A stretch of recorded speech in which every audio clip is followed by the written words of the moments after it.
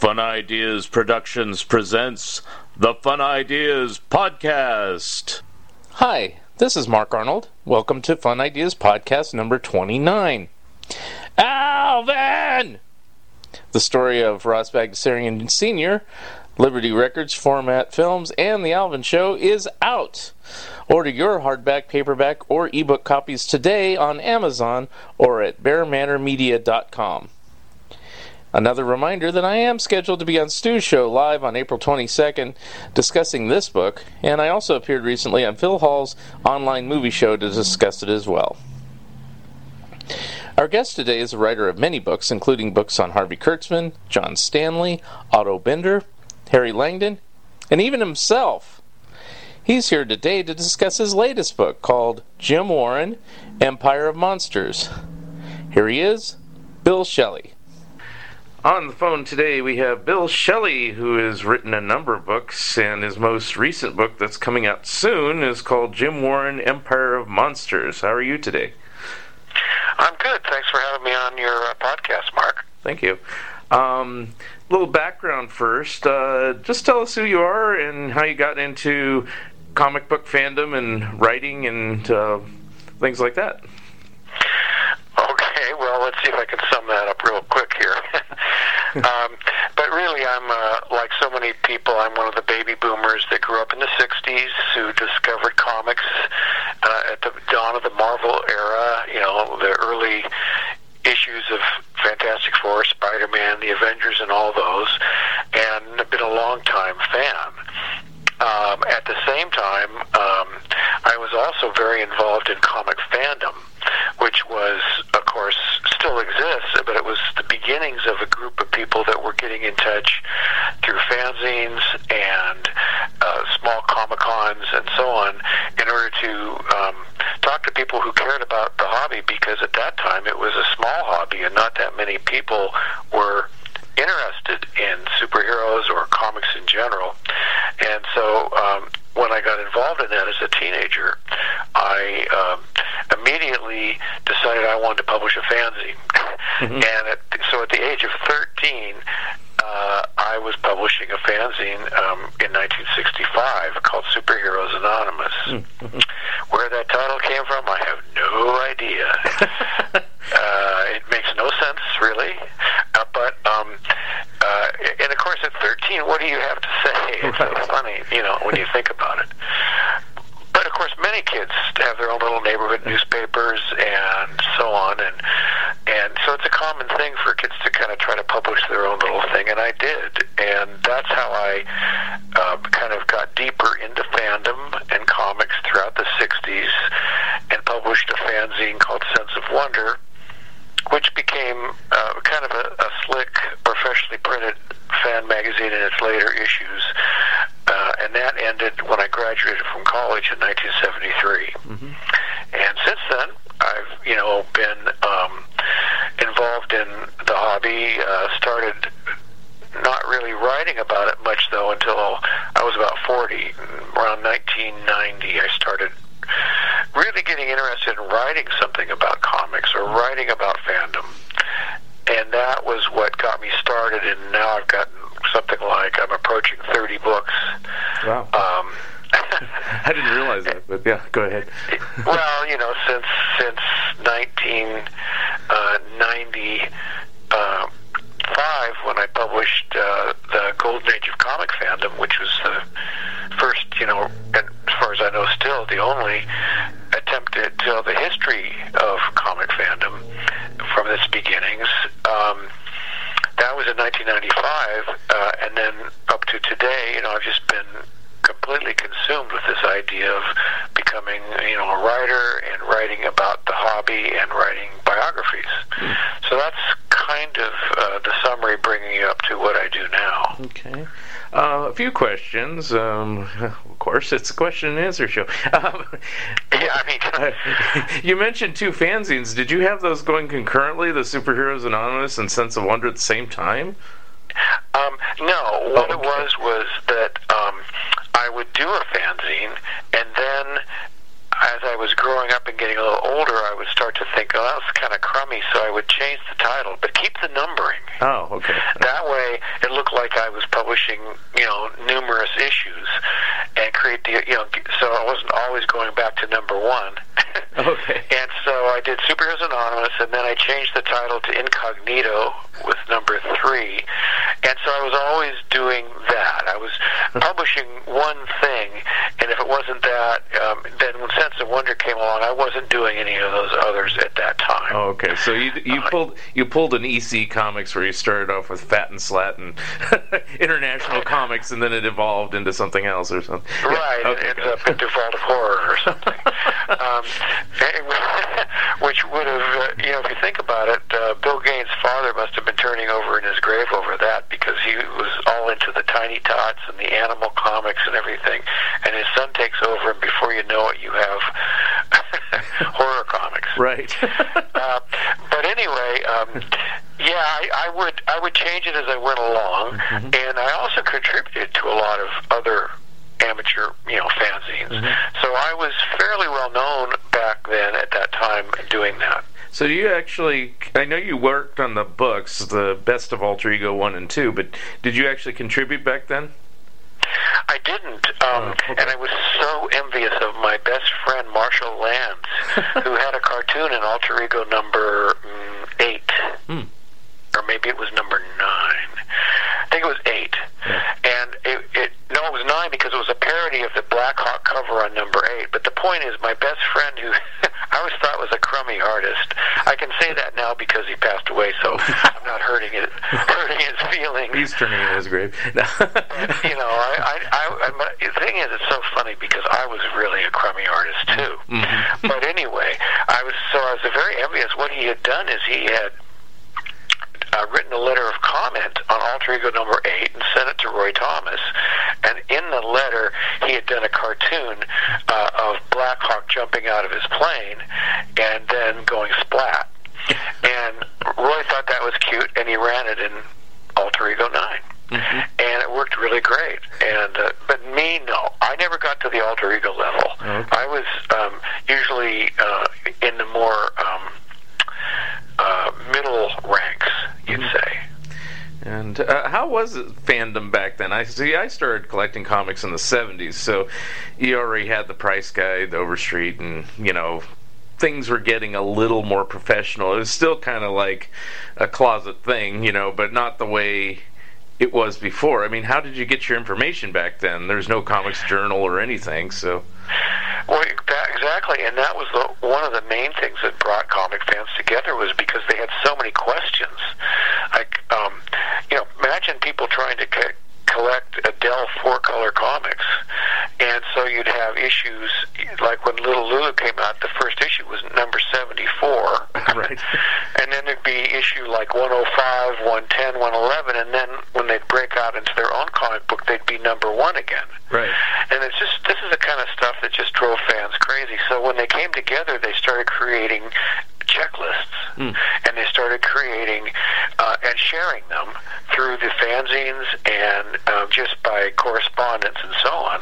And gradually the history coming together and writing the history of comics and discovering the history of comics became one of the major reasons why people came together. And so as far as finding information goes,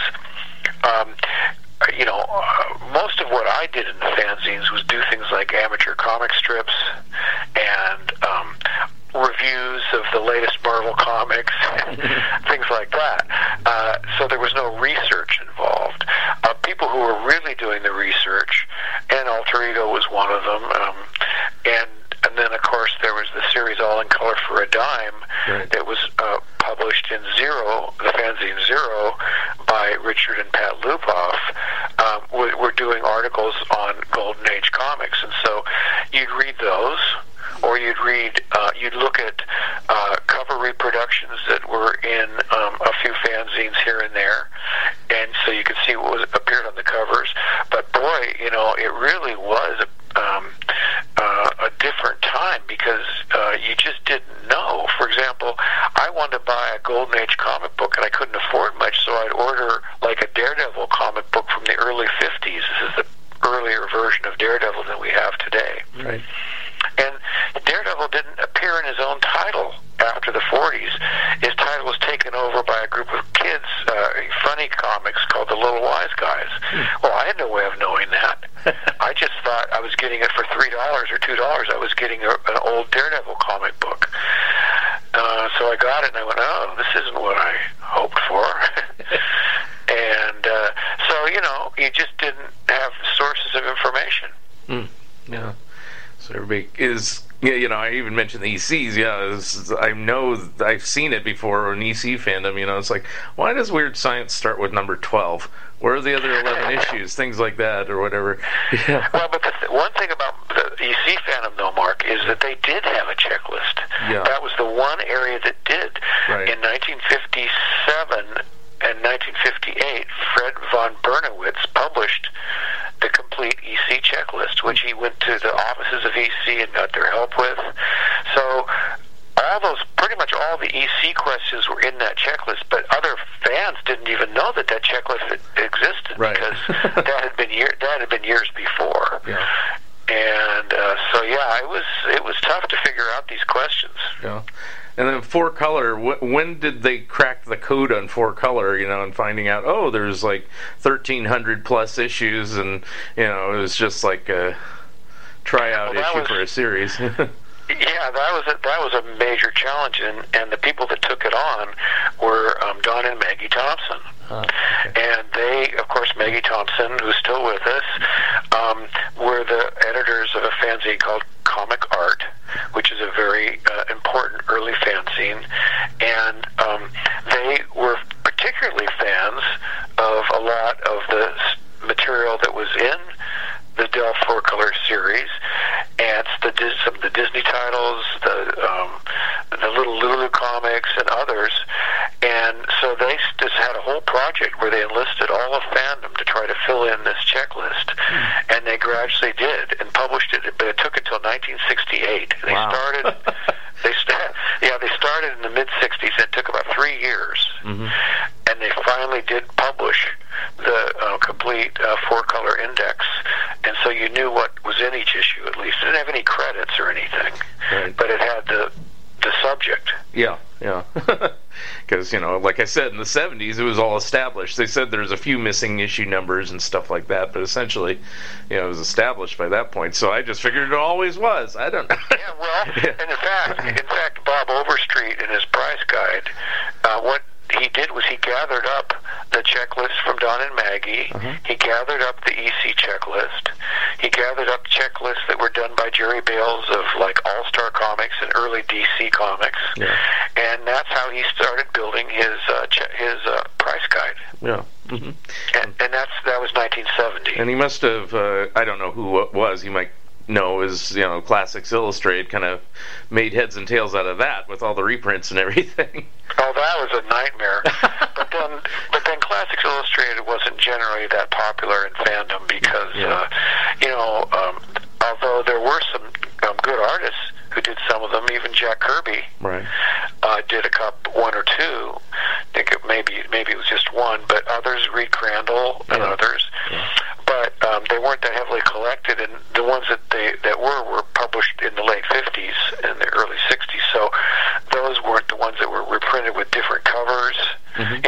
They changed their cover format from a drawing to a painting around 1950, and so anyway.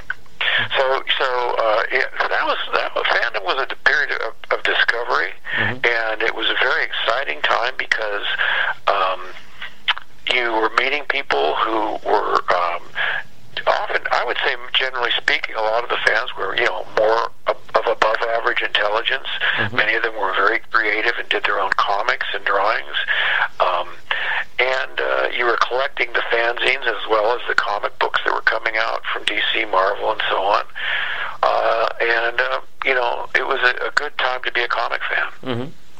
Now, the same time you started collecting, and this will tie into your current book, Warren Publications kind of picked up where EC left off, and also, and tying in with the fandom, Forrest J. Ackerman, the editor of Famous Monsters, was heavily into fandom long before any of us. Yeah, that's right. So, I guess, to tie into the book and everything like that, obviously you have an interest in it, but how did you discover information for your book? Did you interview Jim Warren or even Forrest Ackerman in the past or anything like that? And just tell me the origins of the Jim Warren book you have. Okay. Well, of course, first, obviously, the main thing is that I won't spend 2 or 3 years working on a book project unless I'm really interested. Yeah. And in my case, I grew up not only collecting comics, but I also grew up watching horror movies on TV, like on Saturday Night Chiller Theater, and reading creepy and eerie the Warren magazines and Famous Monsters of Filmland. So that was part of my background, and I was interested in finding out more about it. Now, when I wrote my Harvey Kurtzman biography, Harvey Kurtzman is the man who created Mad. Harvey Kurtzman worked for James Warren and did a magazine called Help. Right. And that was and so when I was researching Kurtzman, I ended up interviewing Jim Warren about Help and working with Harvey Kurtzman.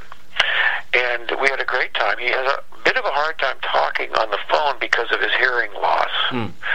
He has had his hearing damaged when he was in the military in the early 50s, and so it's deteriorated over the years. And so we did have a good conversation over the phone, but it wasn't easy for him, I don't think. Right. So anyway, when I was thinking about what I wanted to write, down the line, I thought, well, gee, a book on James Warren would be great, and I've already talked to him. And so I went to my publisher, Fantagraphics, who published 5 of my earlier biographies, and asked if they were interested, and they were. So I contacted Warren and said I wanted to do this. Could I interview him? And he was very nice, but he wrote back and just said, no, I'm working on my own memoirs. And of course, I found out he'd been working on them for about 20 years. But he had a plan to do them to actually get them done, in the short term. And so he didn't feel he wanted to help me with my book because he was working on his. And so I wrote back and just said, well, I hope you'll change your mind, but I'm going to go ahead, because as it turns out, my publisher, Gary Groth, had interviewed him at substantial length twice in interviews that were never published. And so Gary said, well, you can use these interviews. One was in 1975. It was quite long. And then another was in 1998, which was very long, and had a lot of stuff in it that is never talked about anywhere else. So between that and my own conversations with him, and other interviews that were published at the time, and copies, and also getting access to copies of correspondence, letters he wrote back then, like a lot of the people he wrote to, like Tom Sutton, kept copies. And eventually they ended up in the files at Fantagraphics, or copies of them. So I have many words by Jim Warren that have never been known before. Many aspects of his life that he's never talked about before. And, of course, some things in interviews that were published that I can also access. And so, therefore, I decided it would be possible to do a book without interviewing him. So that was the situation. I was not going to be able to interview him, but I decided to do the book anyway, and I ended up being very fortunate in getting all kinds of great information and talking to people like one of his best friends from college who stayed friends with all these years, and another good friend of his who we met in 60s who's been his friend all these years. And so I feel like I was able to tell a very complete story from the information I had. Now, obviously, and we mentioned this before we started the recording, there's a previous book by John Cook called The Warren Companion, and there is interviews and information in there. But how does your book differ? I mean, as far as information, you have tons more than that ever would give. So there would be a reason to buy your book, of course, beyond that other one. Yes, exactly. The Warren Companion, the way it differs is the Warren Companion is in interview form, and it is all approved and edited by Jim Warren. So naturally, it's there's a bit of a, I would say to some degree, it's his own image that he wants to project in that interview, and but I would say it's still a very accurate, truthful, from what I could tell, a very truthful interview. But for one thing, it completely stops at the time that Warren publishing ended, and my book goes beyond that. Although I'm not going to talk about what I discovered about his life later, that would have to be a surprise for people that buy the book. Okay. But also, I talked to a lot of people that, like I said, when you're talking about his good friends that were there, you have other people that were on site that have maybe a different view of things. You have these unpublished interviews where he talks about things that he never talked about any other time.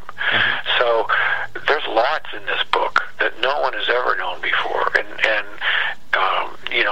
it's really a much more complete story. And of course, it's a biography, so it's written more or less like a story. It's written in narrative form.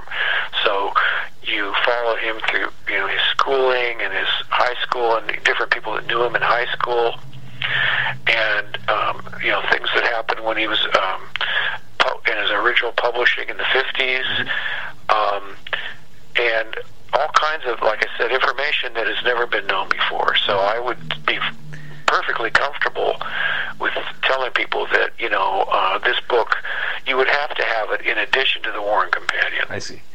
Can you reveal one of the early things that you discovered? I mean, I know you want everybody to read the book, but just a short, like something that might have even contradicted something in the companion because of finding out more information about it.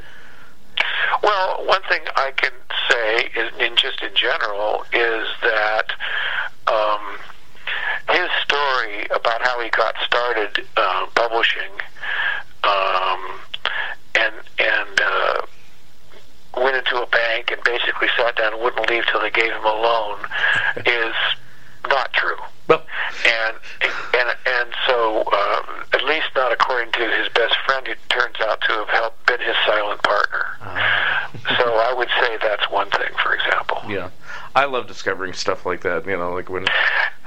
Yeah, and also things just like talking to people that knew him, a friend who knew him in high school, or people that you're showing things. It's not widely known that Warren was married. So, not all the time, but he was briefly married, and I tell that story, which is actually kind of a funny story. And there's definitely things in there for sure.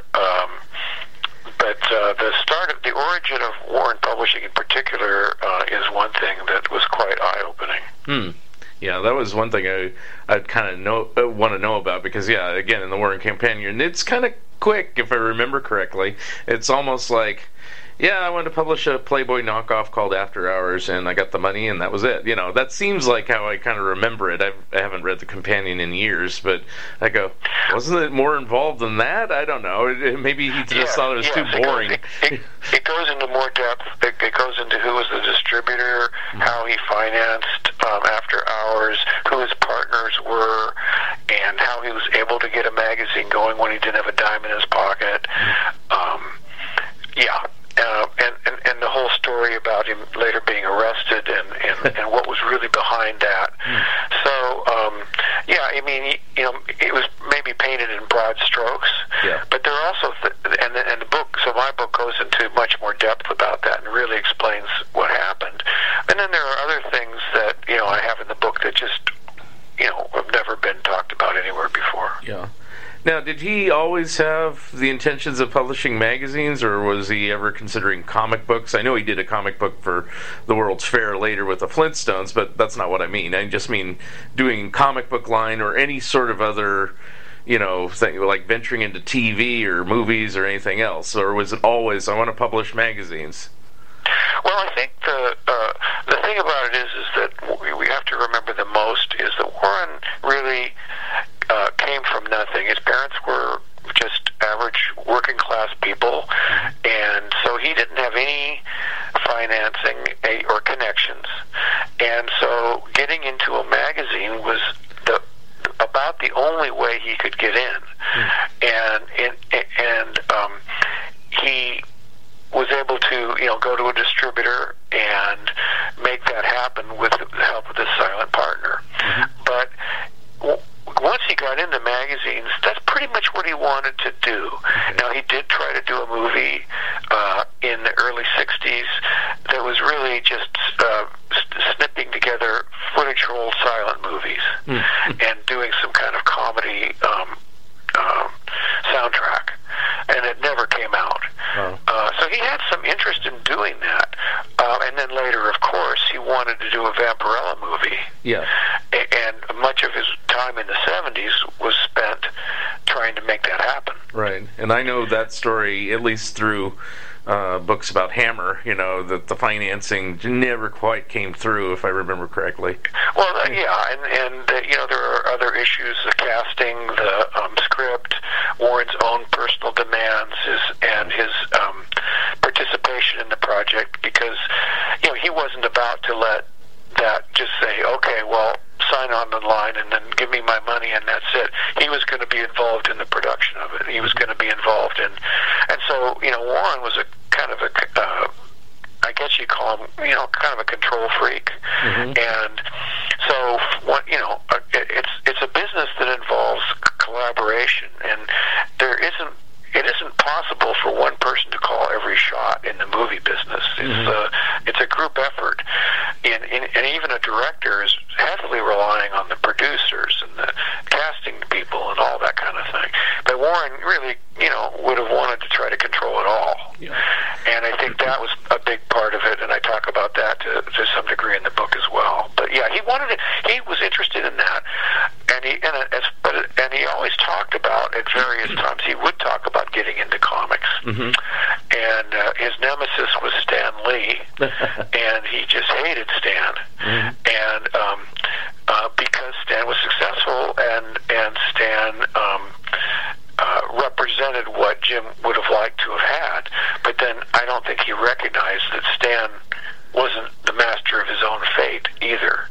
He had to, report to Martin Goodman. Right. And so I don't think Warren would have really been able to function in that kind of a situation anyway, because he had to be the captain of the ship. And so the one thing that defined any choices he made was, I think, that he had to be in control.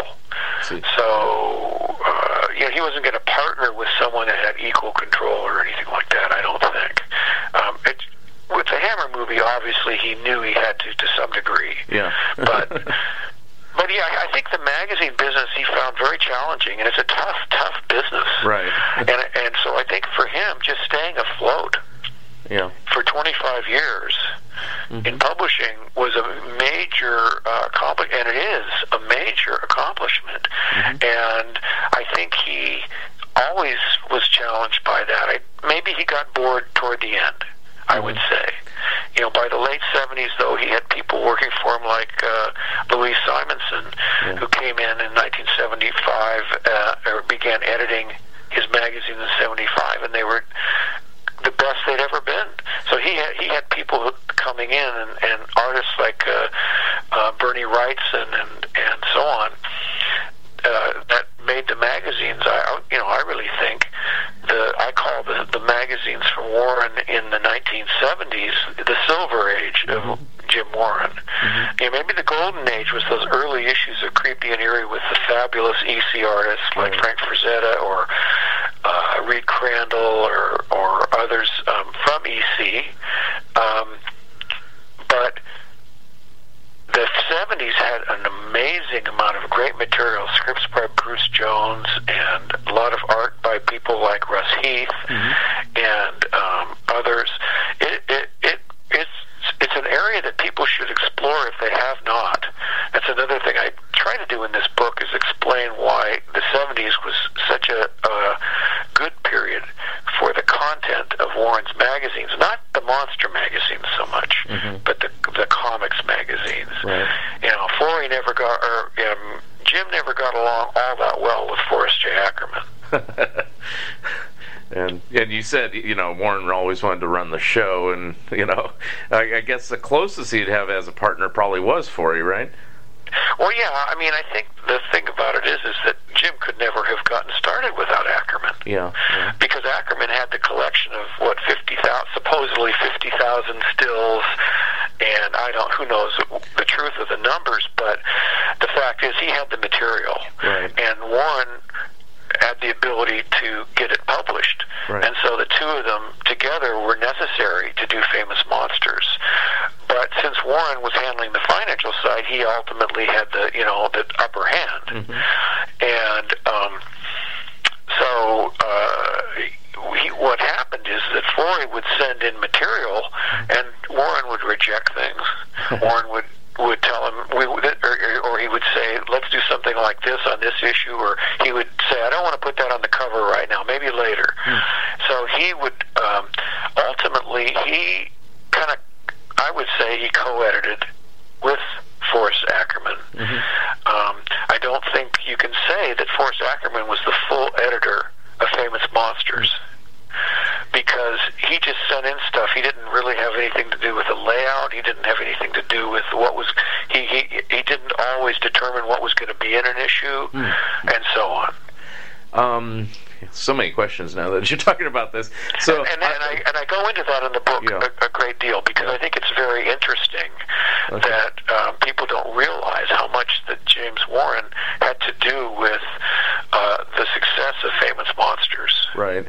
So I'll just ask, based on all this, I'll just ask questions that I kind of know, and just kind of, if in your studies or research, if this was true or not, or you found more information. So the old chestnut is about Famous Monsters is there's a couple pages produced in an After Hours issue that featured monsters, and the whole thing kind of was based on a French magazine called Cinema 57 or something like that, and then they decided to take a chance on a one-shot on Famous Monsters. Is that kind of basically the story that's true? That is correct. Okay. Yeah, that's absolutely true. What had happened was that Screen Gems was going to be releasing these their horror films from the 30s, like Frankenstein, The Mummy, the Bride of Frankenstein, and so on, to television, and it was a huge deal in the 50s. And Warren regularly read Variety and magazines like that because he was interested in show business, and he read about this, and he realized that there was going to be that there could be a market for a magazine that would tie in with this. And at that time, Forey Ackerman happened to be in New York, and they got together commiserating over the end of After Hours, because Forey Ackerman wrote for After Hours, not a lot, but some. Yeah. And at that time, Forey showed him a copy of Cinema 57, which he had just gotten back from Europe, and he had picked up when he was in Paris. And this all clicked in Warren's mind, and he saw opportunity, and thought, let's do a one shot, like you said. And it wasn't anything like Cinema 57, because that was for cineasts, for serious older fans of cinema, and it was only one issue that was devoted devoted to the horror films. You know, our next issue would be Hitchcock or something. Mm-hmm. So, you know, it wasn't like a monster magazine that Warren did, but he saw that you could take these and do a magazine for kids that were enjoying watching these horror movies on TV, and so he was the one that said we should do something for the younger reader. So that was always the intention for kids, or at least younger people, because I mean it is kind of a switch if After Hours was more for an adult audience. Yeah, you're right. It's funny because After Hours was definitely for an adult audience. It was it was a very mild, titillating magazine with not a lot of nudity, but it did have some nudity. But then to turn around from being accused of being a pornographer to doing a magazine for little kids is quite a turnaround. Now, was that Warren's idea, or was that Forey's, or they both? That was Warren's idea. Warren was the one that knew that to make the magazine work, it would need to be aimed at kids.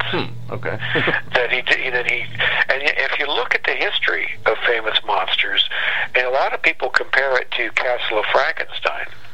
And they all say, Castle of Frankenstein was vastly superior, and it was so much more intelligent and so much better. Well, that's true. But it sold much, much less. And the fact of the matter is that Castle of Frankenstein came out a couple times a year, and it sold, a fraction of what Famous Monsters did. So from a commercial standpoint, Warren was much more in tune with the demand that was out there in the marketplace. So did he really know that, or is it just kind of dumb luck that they happened? I think he was, it was a hunch. It was well, he knew that the kids were watching Chiller Theater. True. They would talk about the demographic. I suppose there was information available in marketing magazines on the demographic. And I think also, he just knew instinctively that adults would think a lot of that stuff was silly, but kids love monsters. And he had a whole theory, which I talk about why kids love monsters, because Frankenstein was born into a world he never made. Frankenstein never asked to be born, and suddenly people were telling him what to do. And just like kids never asked to be born, and suddenly they have parents telling them to turn off the light, go to bed, da-da-da. And so he thought that kids identified with monsters in some way. So in his mind, he put that together. I think he put it together in a way that no one else might have, because now there were people that jumped on the bandwagon fairly quickly, but he was first with what he did. There were other magazines that had some content, but essentially he was the first that came up with the idea for a monster magazine, and he was right about who would buy it. But obviously, when you're a kid, you grow up to a certain point, and then you want something more intelligent. And so then those kids a lot of them would jump off and get Castle of Frankenstein, or they would outgrow monsters entirely. It was the kids loved it, and when they would when Forey would argue with him, and Warren would say, "Okay, do some more intelligent stuff," maybe those issues went down in sales. Interesting. Now, did they attempt anything else between Famous Monsters and Creepy? Because I know it was like 6 or 7 years before Creepy came along, or even stillborn things like ideas they had. I guess they did have Spaceman and a couple other. There definitely were other things. Yeah. For one thing, that Help magazine that I told you about, the satire magazine, that ran from 1960 to 1965. Okay, I wasn't thinking about that. And there's 20. I think there's 26 issues or something like that. Right. It wasn't ultimately a big hit, but it was there, and then they did Spaceman, like you said, and that was an attempt to do a magazine about movie fantasy and science fiction. It wasn't about the space race. Yeah. It was about outer space in movies. Right. And so and when that didn't succeed, they did something called Screen Thrills Illustrated, which was about taking old stills and movies, doing things on movies, like the movie serials, the old serials, Tarzan movies, westerns, and just a general catch-all, sort of apart from the monster movies, but the other kind of old movies that people were nostalgic about, and they tried to make a go of that. And there's something like 10 to 12 issues of Screen Thrills Illustrated. It didn't do that well. Yeah, that was my next question. I mean, did all these do well or anything like that? I mean, there's a Westerns one too, I remember, but it's like they only seemed to last a handful of issues, whereas Famous Monsters kept going. Was there a secret to why Famous Monsters worked, or is it just the monsters, or is it writing, or both? Or well, that's something that's open for discussion. I have a theory about that. Okay. And it's true that none of his other magazines were successful enough to continue, and except for the monster magazines. And I believe it's because the Comics Code had taken any possibility of horror out of the comic book field, and movies were pretty tame in those years, and there was no way that kids could get horror except through Famous Monsters and Shock Theater. So it was filling a market niche that wasn't being served by the publishing industry for kids. And because, like I said, there couldn't be a horror comic with the Comics Code. And in fact, really, the Warren Publishing with Creepy and Eerie and Vampirella were the thing that kind of bridged the gap in comics history from the coming of the Comics Code until the start of the direct market, because they lasted from the 50s to the 80s. And so if you wanted something that was semi-intelligent, they were adapting Edgar Allan Poe, they were adapting Ambrose Bierce, they were adapting other writers, Bram Stoker, and it wasn't exactly what you'd call high literary material, unless you want to include Poe. But I mentioned Poe because he was he is taken seriously in the literary world. But these were comics that were read by older readers than were reading, an older demographic, and they were more adult oriented. There could be nudity. They're minimal, but still some. The language was never too strong, but you could have a damn or a hell, and I don't think you could do that in comic books at the time. No. And they could deal with adult subjects. So until the underground comics came along, especially, there was nothing that anybody who wasn't a kid or nostalgic or a real hardcore fan of comic books, there wasn't something in the comic book form for them. And so he kind of bridged that gap until the direct market finally made it possible for adult readers to get to comics and for comic creators to create stuff for adult readers. Now, when Creepy came along, which was 1964, I think, didn't he do some tryouts of comic book stories or horror stories in Famous Monsters just to see if it would work? Is that what it was? Well, or was that later? They were advocated by a guy named Russ Jones, and he was working with Wally Wood, and he sold Warren on the idea of running a short version of the movie The Mummy, and some other things, and these were not anticipated to be the start of a magazine or anything. They were just individual projects that Bruce Jones promoted to Warren, and I think after that happened, Bruce Jones began to think in terms of doing a revival of EC. But Creepy and Eerie were actually born out of another person's imagination, Larry Ivey. Larry Ivey is the one who thought of the doing a magazine, a black and white magazine with horror stories using the old EC artists, and he wrote a bunch of scripts, and he had had some illustrations put together in a whole presentation, and then he basically left it with Bruce, and Bruce took it into Warren, and Bruce became the editor. And Larry was kind of left out in the cold. And so Larry spent the rest of his life trying to convince people that he had been the one who created Creepy. And in fact, he had. And so the book explains that and more or less proves that with examples of things, such as a canceled check from Warren for editing work to Larry Ivy, and some other things. So, but the early comics were not necessarily thought of. In fact, Warren didn't really think they fit into, Famous Monsters.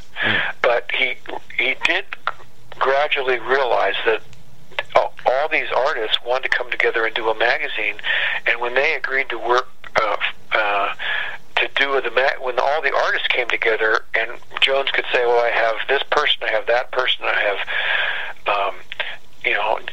all these people that want to do it," then Warren could see, okay, I can see how that might work, and that's when it happened.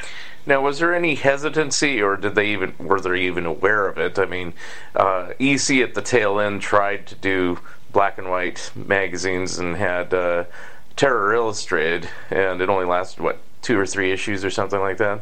And right. From what I know, is they all flopped except for, of course, Mad. And was there any hesitancy to do like an EC revival and doing all comics like that because of those, or that never crossed their minds? Well, for one thing, Warren never wanted to do an EC revival. That was not on his radar. He didn't even like EC Comics that much. That was Bruce Jones promoting that idea.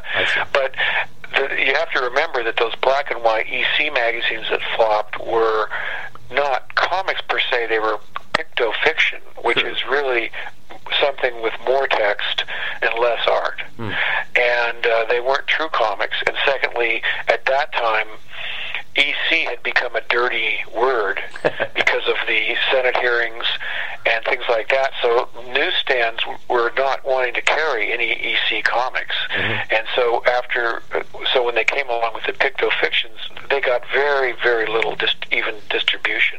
But Warren never mentioned the pictofiction comics, and it's an interesting question to pose to him, but he never mentioned it as a concern at all. He was in another.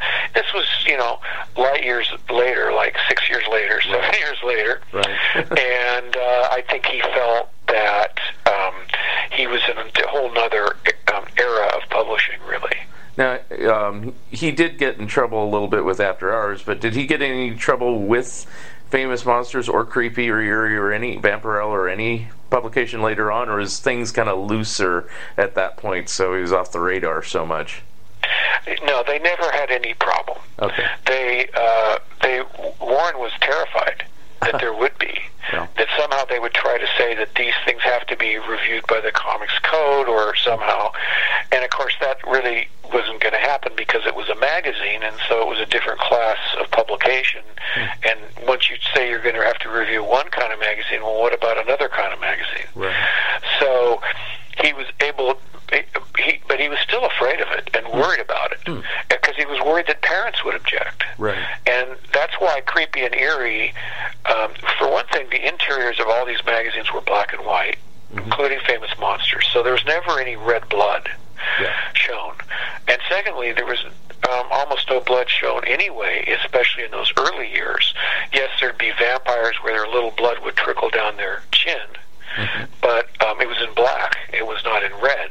And according to Archie Goodwin, he stated on the record that they never had a problem. Okay. Now, later on, there's a lot of, as with Famous Monsters, but there's a lot of competition. There's Web of Horror that was published by the people who did Cracked, and there was Nightmare, all the Skywald things, all the, what's the other publisher that did a bunch too, Eerie and all those different ones. Did those crack into Warren's fortunes, or were they just also rans that were around at the time? Well, remember also there were, of course, I don't know if I may have missed you mentioning that Marvel Oh yeah, Marvel did later on too. Yeah, Marvel also did a lot of black and white magazines with horror and type titles. Yeah.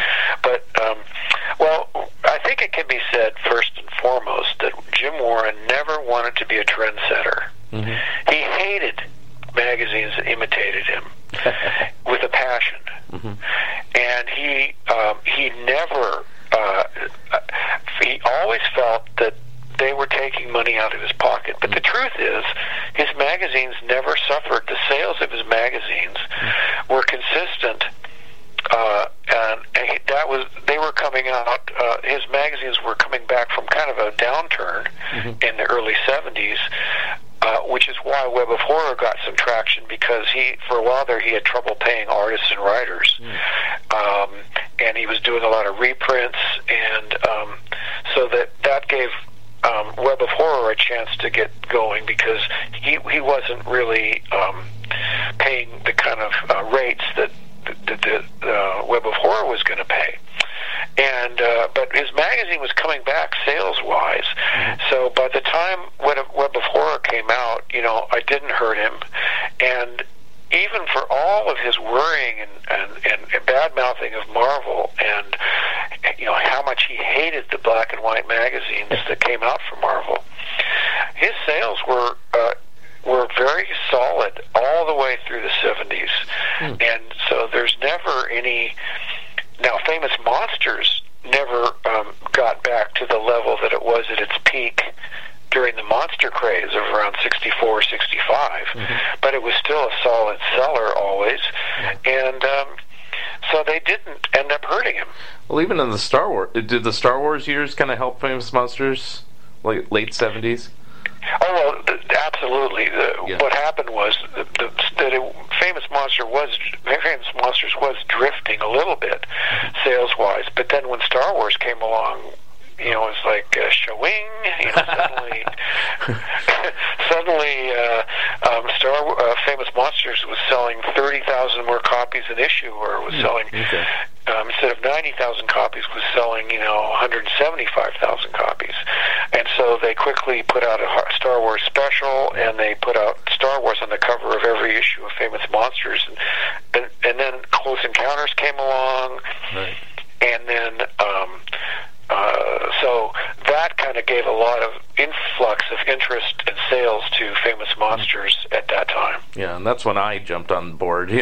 I knew of Famous Monsters, but I also love Star Wars, and it's like, oh well. So I started buying it regularly then. Because you could see the pictures and stuff. Was there ever an issue, because this was a problem with me, even though I came from not a wealthy family, but I mean, middle class. The pricing on Warren Publications is always higher. Like, I'll use Mad as an example. Mad was like 40 cents, 50 cents, and meanwhile, Famous Monsters was like $1 and a quarter, and it was harder for me to come up with the extra dough to get a magazine that was double basically the price of my Mad, or Cracked or anything like that. Was that ever an issue or anything like that as far as sales? Well, you have to consider that when Creepy started at 35 cents, comics were only 12 cents. Yeah. So his magazines were always more expensive than a comic book, and even maybe some lesser magazines, like you say, but he always kept it. I always thought, from my understanding, it's within the realm that made sense, and it never felt like he couldn't really gouge. He wasn't in a position he didn't have something that was so exclusive that people were going to just give up all their other favorites so they could get just his magazine. So his prices gradually went up, but then there was inflation in the 70s, and so I don't think it was ever a problem. I know people would grouse and gnash their teeth, and nobody likes to see a comic go when comics went from 12 cents to 15 cents, and then they jumped from 15 straight to 20. I thought the world was ending. Right. And but people seem to be okay with the pricing. Okay. And then another question that came along is sort of thinking, we talked about Harvey Kurtzman and Help. After Help ended in 1965, was there ever any consideration to do another humor magazine? I do put this in my Cracked book that Warren mentioned briefly he was considering toying with the idea of purchasing Cracked, but it never happened. Well, that's exactly right. And there's not much more to the story than that. Okay. He looked into it. They wanted more than he wanted. You know, he was looking for a bargain, I guess. Mm-hmm. And, he just didn't think it was within the realm that it would work for him economically, and he didn't want to go there. But in retrospect, years later, in the Warren Companion, I believe he says he should have done it. Yeah. He feels like he said the thing is, Warren created all of his own magazines, and he never took over any other magazine. Right. And I think for him, taking over Cracked, as he said later, it would have been a perfect fit. Yeah. But at the time, he just didn't want to. Closing the deal just was a little more than he was able to do or wanted to do. Maybe he tried to afford it and he couldn't get the financing. I don't know. Yeah. Although I will pick a nit here, he did take over the Spirit. I mean, he started over as number 1, but I mean, he did publish the Spirit. Well, okay, good point. But that, and in fact, that was. You're right. It really wasn't being published other than a couple of issues from Dennis Kitchen. Mm-hmm. But yes, he took it over from Kitchen, and it wasn't originated by him. Yeah. That's true. Yeah. I always think of that as sort of off to the side, but because it was really something he did. It was almost as a fan. He was just such a fan of the Spirit that the fact that we could work with Will Eisner was just meant so much to him that he would do anything to keep Eisner happy. So he just basically whatever. And Eisner was a realist. He wasn't asking for the moon. I don't know if I have the exact. I don't think the exact details of their contract are in there, but these stories had already been drawn. Yeah. And there wasn't, so it was all just a matter of taking the photocopies, photostats, and maybe fixing up the splash pages a little so they fit better into a magazine. And actually, they look beautiful. Uh-huh. The Spirit magazine, the Spirit has never looked. I mean, they're in black and white, except for like one story an issue. Yeah. But they look just fantastic. I can't tell you. There's really something, as if you're a fan of the Spirit and Eisner, getting that magazine, you were getting something that was really good, I think. Now, what was the story on that? I mean, it's like, as far as sales, did it just not sell very well, and that's why it went back to Kitchen Sink, or? Yeah, I mean, I think what happened was that, Warren wanted it so bad, he just said he thought he could get it to sell basically what his other magazines were selling, like whatever it was, 90,000, 100,000. And it did it first. Yeah. But it drifted. And finally, it got to a point where, it just wasn't, he couldn't just take loss after loss. And so,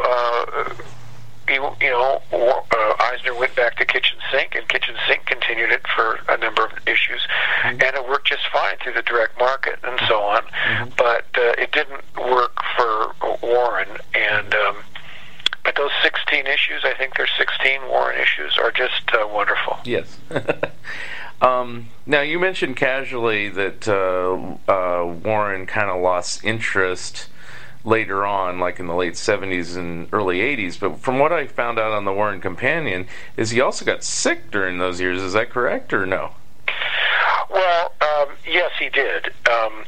But I think the losing of the interest happened before that. I think this is an area I go into in the book quite a bit, and I'd rather not just try to lay it all out here. Right. But yes, he did become ill, but that was more toward the toward 1980, 81, and that period. I think where he lost interest, I think was when the Vampirella movie just didn't happen. I think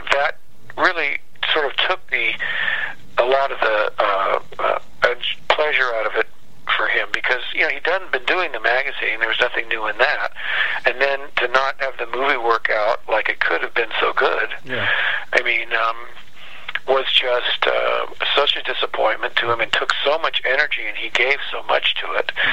And I think at that point it was just kind of a depressing thing that kind of he just never really was that engaged with the magazines. The covers, yes, but I think he lost his much engagement with what was inside the magazines by 78, 79, 80. And of course, Louise Jones, who was editing, was doing a bang-up job, so he didn't need to.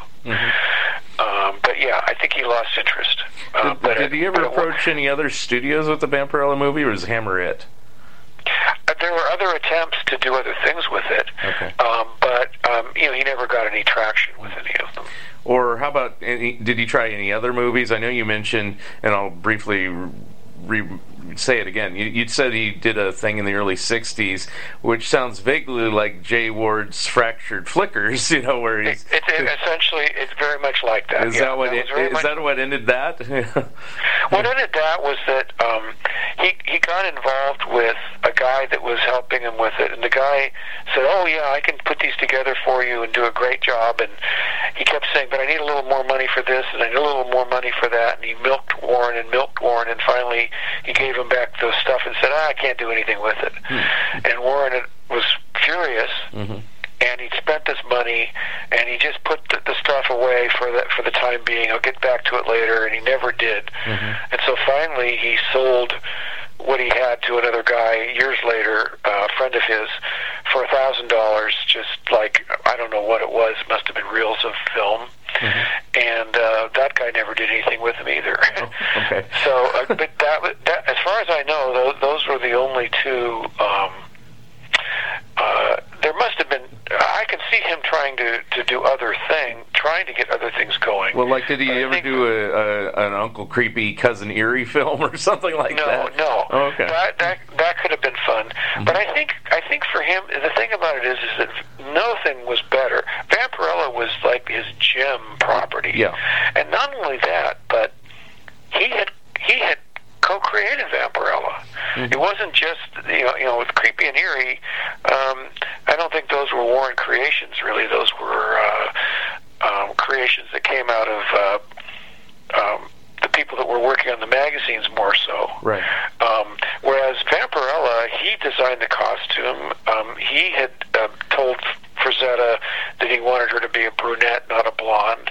I mean, he didn't, and he's the one that had the idea of how her collar would work and the boots and everything.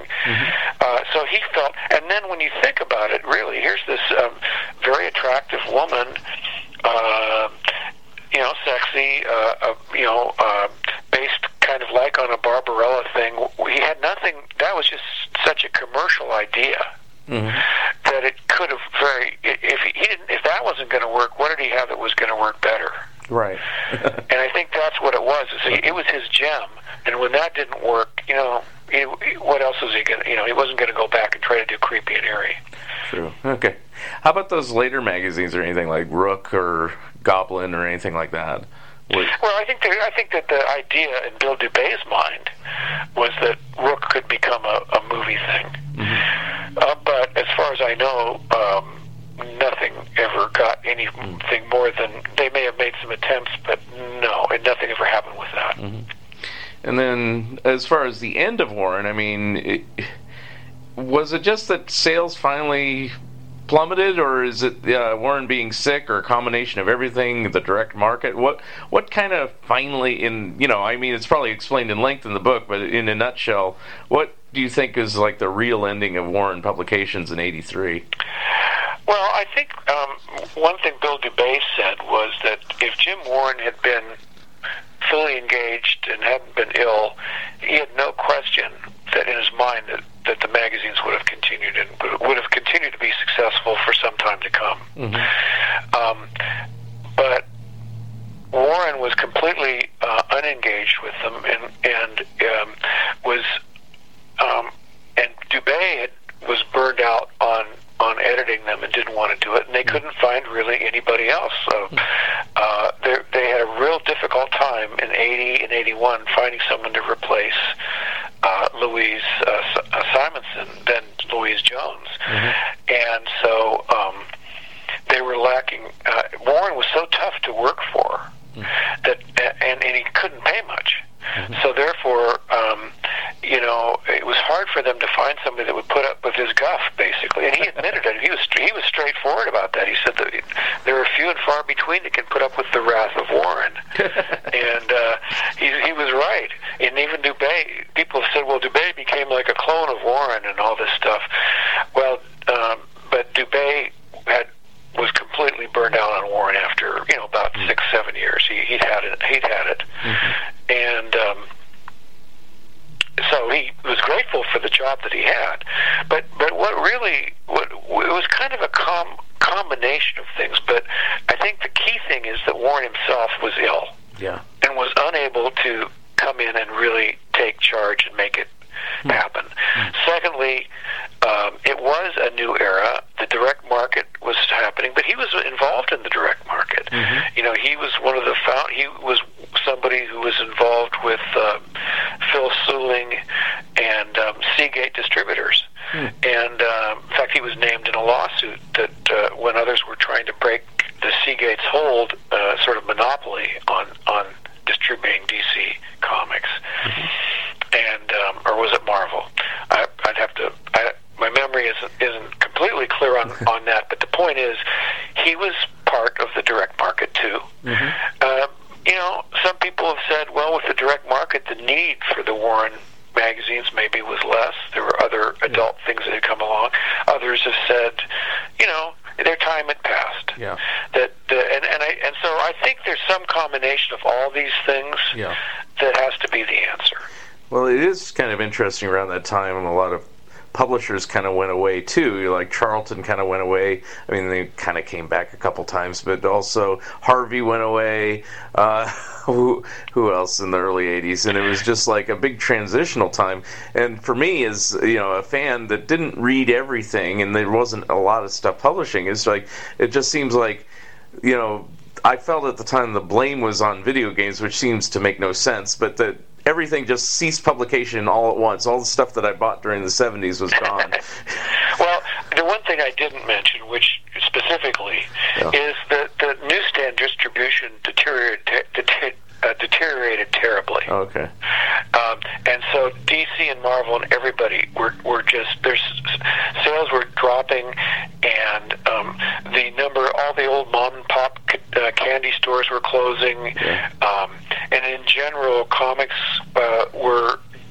distribution and magazine distribution, but comics were at the bottom, and always at the bottom. And so they were the first thing that didn't get distributed, and so the lack of distribution and getting on newsstands was what killed all those companies. They just, newsstand sales just had dropped to the point where they weren't viable anymore. Yeah, because even Marvel, all those other companies we mentioned, Skywald and everything, were all gone, and then Marvel got down to publishing Crazy, which also ended in '83, and then Savage Sword of Conan. That was pretty much it, and that was an anomaly that kind of went on for a few more years after that, but seemed like everybody got out of the black and white business until more recently. I mean, I think it was the distribution. It really was. And think about it. Charlton had their own distribution. Right. They had Capital Distributing, which they owned and was located in the same place where their comics were produced and printed. And Capital had trucks and everybody ready to take the product out there, but there must not have been enough wholesalers that wanted it. Yeah. Now, when Warren got well again, which I don't remember when that was, but I mean, did he ever make any attempts to come back into publishing? I know Forrest Ackerman came back to revive Famous Monsters and then had a dispute. He also did like a Monsterland or something briefly, and and then eventually just got old and retired and died. But Warren, it just, he's still living and everything like that. It's like, of course, now he's probably pretty elderly, but was there any attempts later on to revive any of his old titles or even new titles? It's like he talked about it. Yeah. And when he got in the 90s, when his health had been restored and he was fighting to regain control of Vampirella, and Creepy and Eerie, and he eventually did get back Creepy and Eerie, but not Vampirella. He talked about publishing comics. He talked about doing this and that, and I think the world had changed. And I think his mastery of the world, I think he looked around and realized he just wasn't on top of all the factors that were involved anymore. And the work involved was, was a lot of work to do that kind of thing, and I don't think he was only 65 at the time, but, we say only 65, 65, you're going to want to take on. Of course, then again, people that want to run for president when they're 70, I think they're crazy. Yeah. But, just because of age. Yeah. Who's going to take on something, the hardest job in the world when you're, 70? Yeah. But anyway, he never did anything concrete with it. He eventually sold the rights to Creepy and Eerie as Lock, Stock, and Barrel to some other guys, and then they started publishing again. Okay. And so I talk about that in the book, and how that happened, and all that. But no, he never. He made noises about it, but if he made any concrete moves to practically make it happen, they were behind the scenes. So he actually sold Creepy and Eerie to Harris, or because I kind of thought it was kind of taken from him and he had to kind of fight for it. Is that true? Well, it was kind of taken from him, but he got it back, and then he sold it to other guys. The people that own it now are not Harris Publishing. Right. But I meant originally, yeah. Yeah, I think Dynamite now owns Vampirella, but Creepy and Eerie are owned by another company, and which my name is not coming to mind, but I have a photograph of him the day he signed the deal with them, posing with one of the guys. Yeah. And then they made the deal with Dark Horse to reprint all those Creepy and Eerie issues in the deluxe editions. Right. And they were the guys that owned the rights to those titles by then. Now, why was Vampirella its own thing? Was it just fluke, or? I'm not sure why exactly it didn't get included, but there's a huge story involving and very involved a legal thing that went on for years. Yeah. And I did not choose to try to tell that whole complicated story. Right. For me, the story was about the man, Jim Warren. Right. And the fact that these lawsuits occurred, and the basic general basis of them was there, but I don't go into the finer points, because you could write a whole book about that, or you could even spend, when you think about it, you're reading a book, and then you're going to spend the last two chapters of the book going into it. It just was more detailed than I felt was warranted for this book. People who have read my Harvey Kurtzman book know that it was 642 pages long. Right. Very thorough. It's a book, and it's a workout program. Yeah. And but I loved it, incidentally. I'll let you know that. That was, if I had written a book, I don't know if you're familiar with all my books, but it's like one of mine. It's like the 700-page tome that just tells everything, which, Oh, well, I'm proud of it, immensely proud of it. And, won an Eisner Award and all that. Yeah. But this book, that was 642 pages, and how many people want to read 642 pages about anybody? Right. And it sold well. Yeah. But this one is 350 pages. Okay. So it's about, I won't say it's half as long, but the text is about half as long. Yeah. A little more than that, but it's a impressive book. I've got an advanced copy here, and of course it should be out shortly. But it's an impressive book, but it's only 350 pages, and because I just felt like the problem with the Kurtzman book was, I wouldn't want it any different, but it was long. Yes. And it wouldn't, and for Jim Warren, I don't think you need a book that long. Right.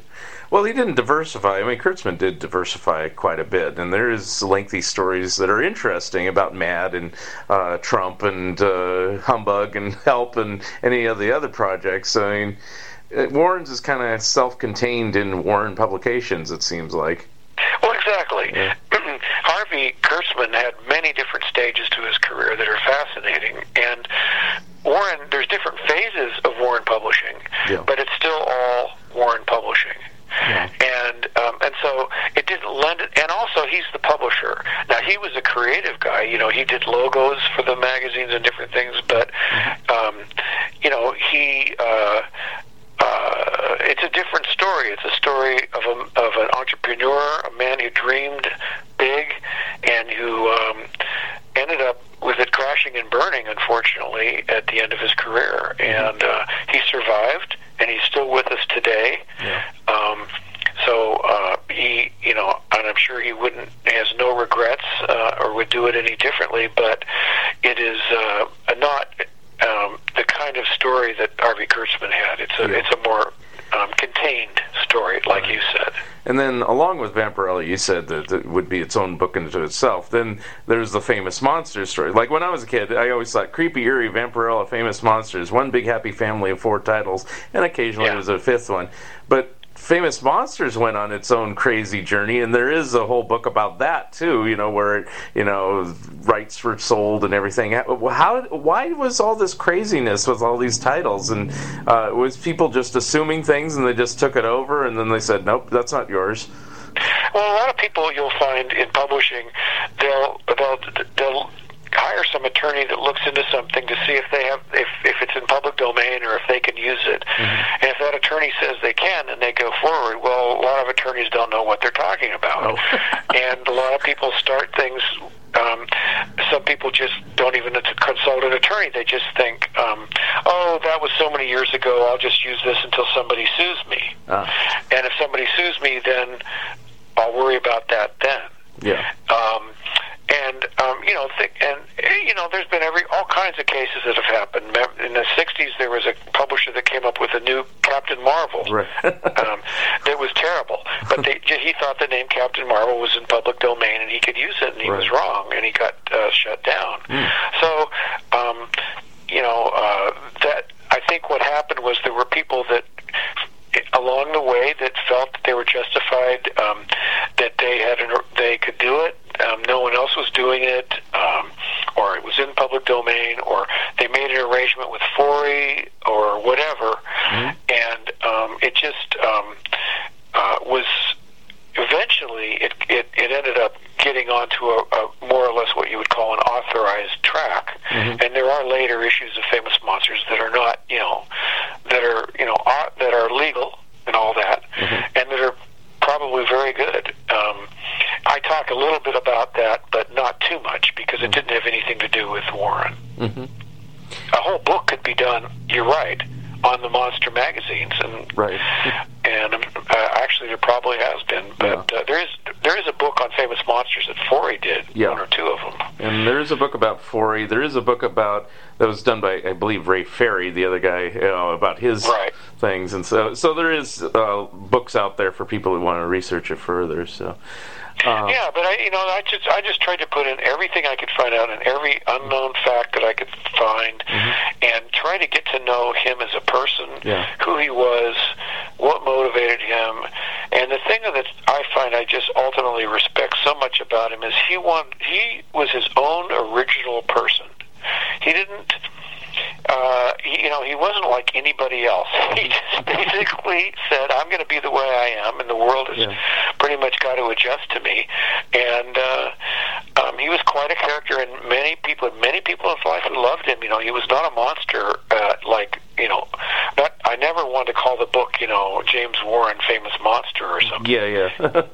He wasn't a monster, and he isn't a monster. Yeah, Empire of Monsters is a good title. I like that.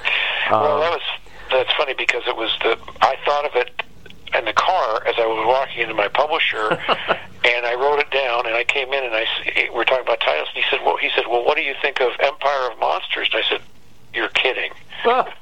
We had the same idea on the same day. Wow. He said that he had an empire, and it was mostly just monsters, wasn't it? And I said, yeah Empire of Monsters. Yeah. So that's how it came about.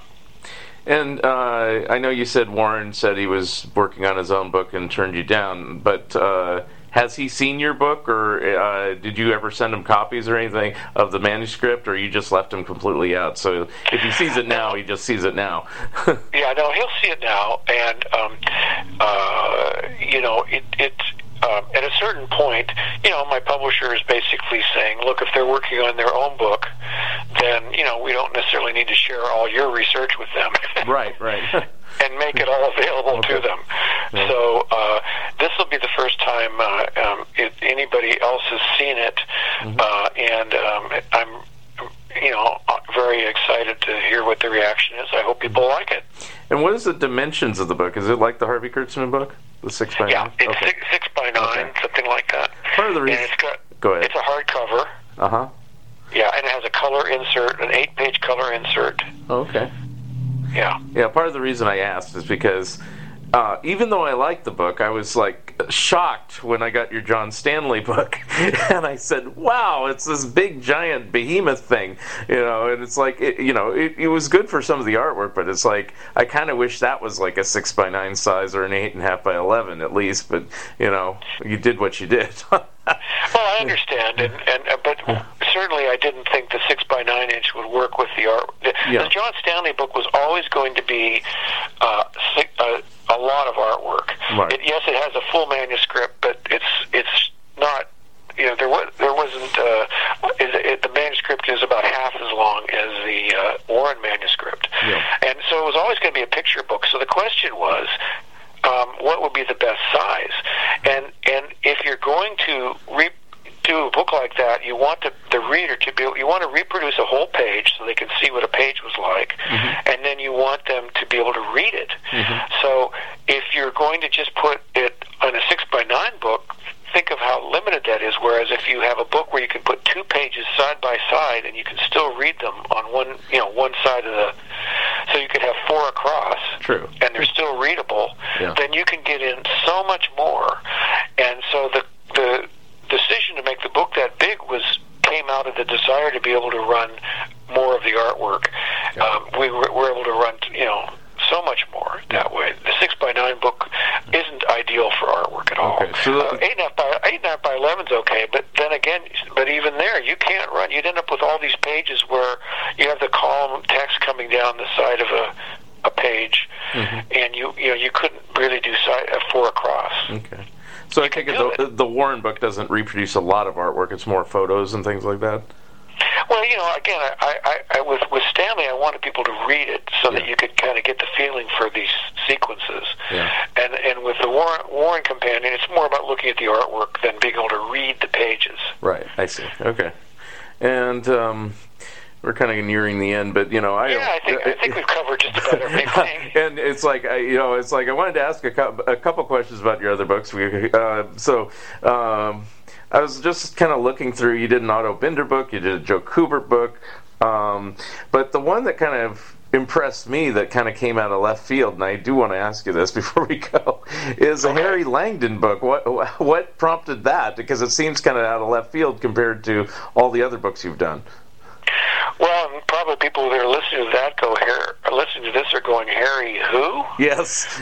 Because he's not exactly, Harry Langdon is not exactly a household name. Yeah. But the reason I did that was because back in, that's the first book I ever wrote back in 1982. And I was a film fan, and there was a film showing of a lot of archival silent comedy, and he was one of the great 4 silent comedians. And so I became interested, and I found that there was no book on Harry Langdon.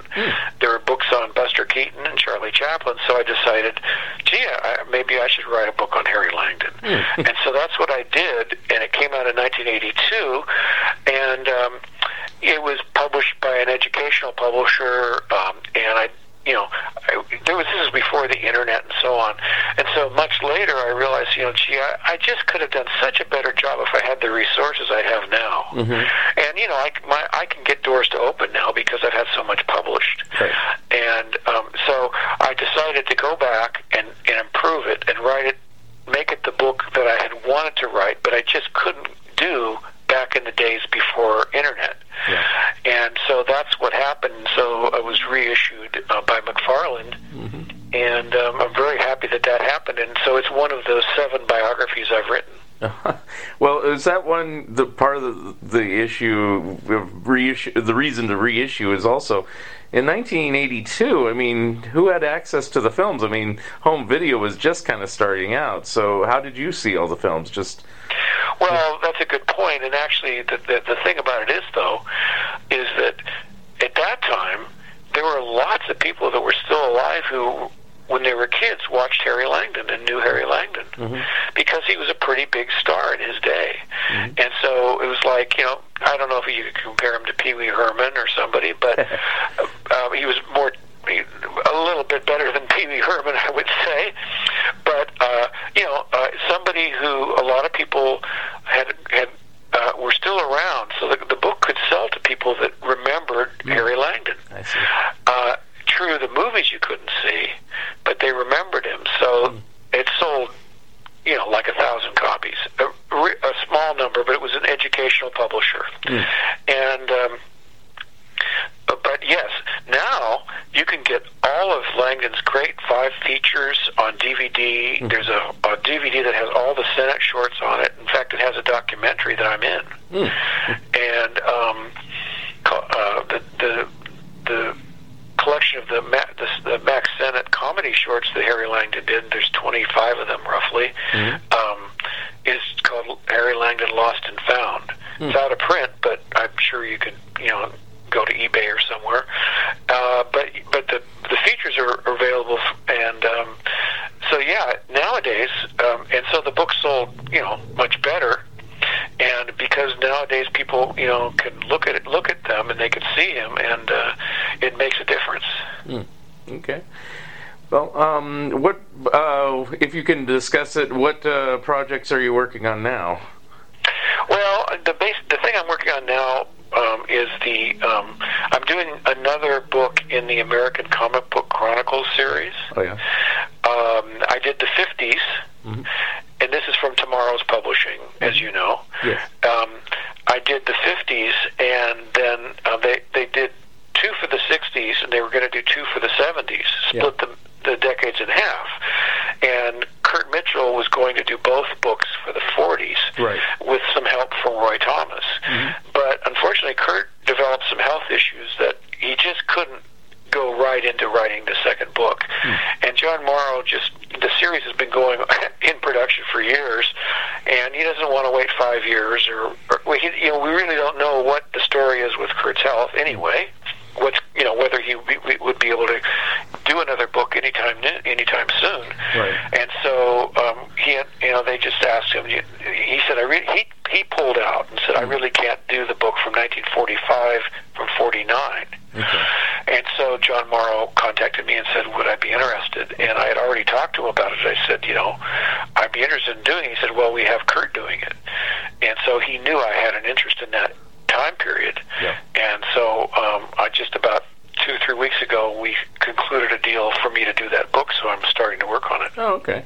Yeah, I worked with Kurt a little bit. I mean, he asked me Harvey questions and stuff like that for the early 40s books. So, and I think I contributed something along the line to the 60s book or something. People ask me questions all the time, and I say, well, it's this and this, and so I'm very... And you actually helped me a little bit, I think, on the 50s book. Yeah.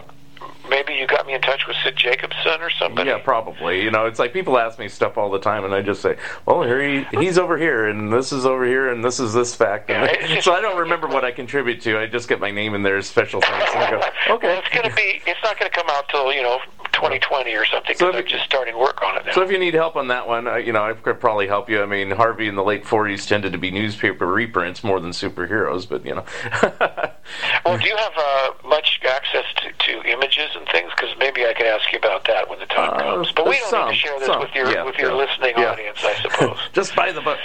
Anyway, all right. Well, now comes the time to do the proverbial plugs for any or all your books, or basically tell people how they can get in touch with you, any websites, how to get the Jim Warren book, or any book. Let me know.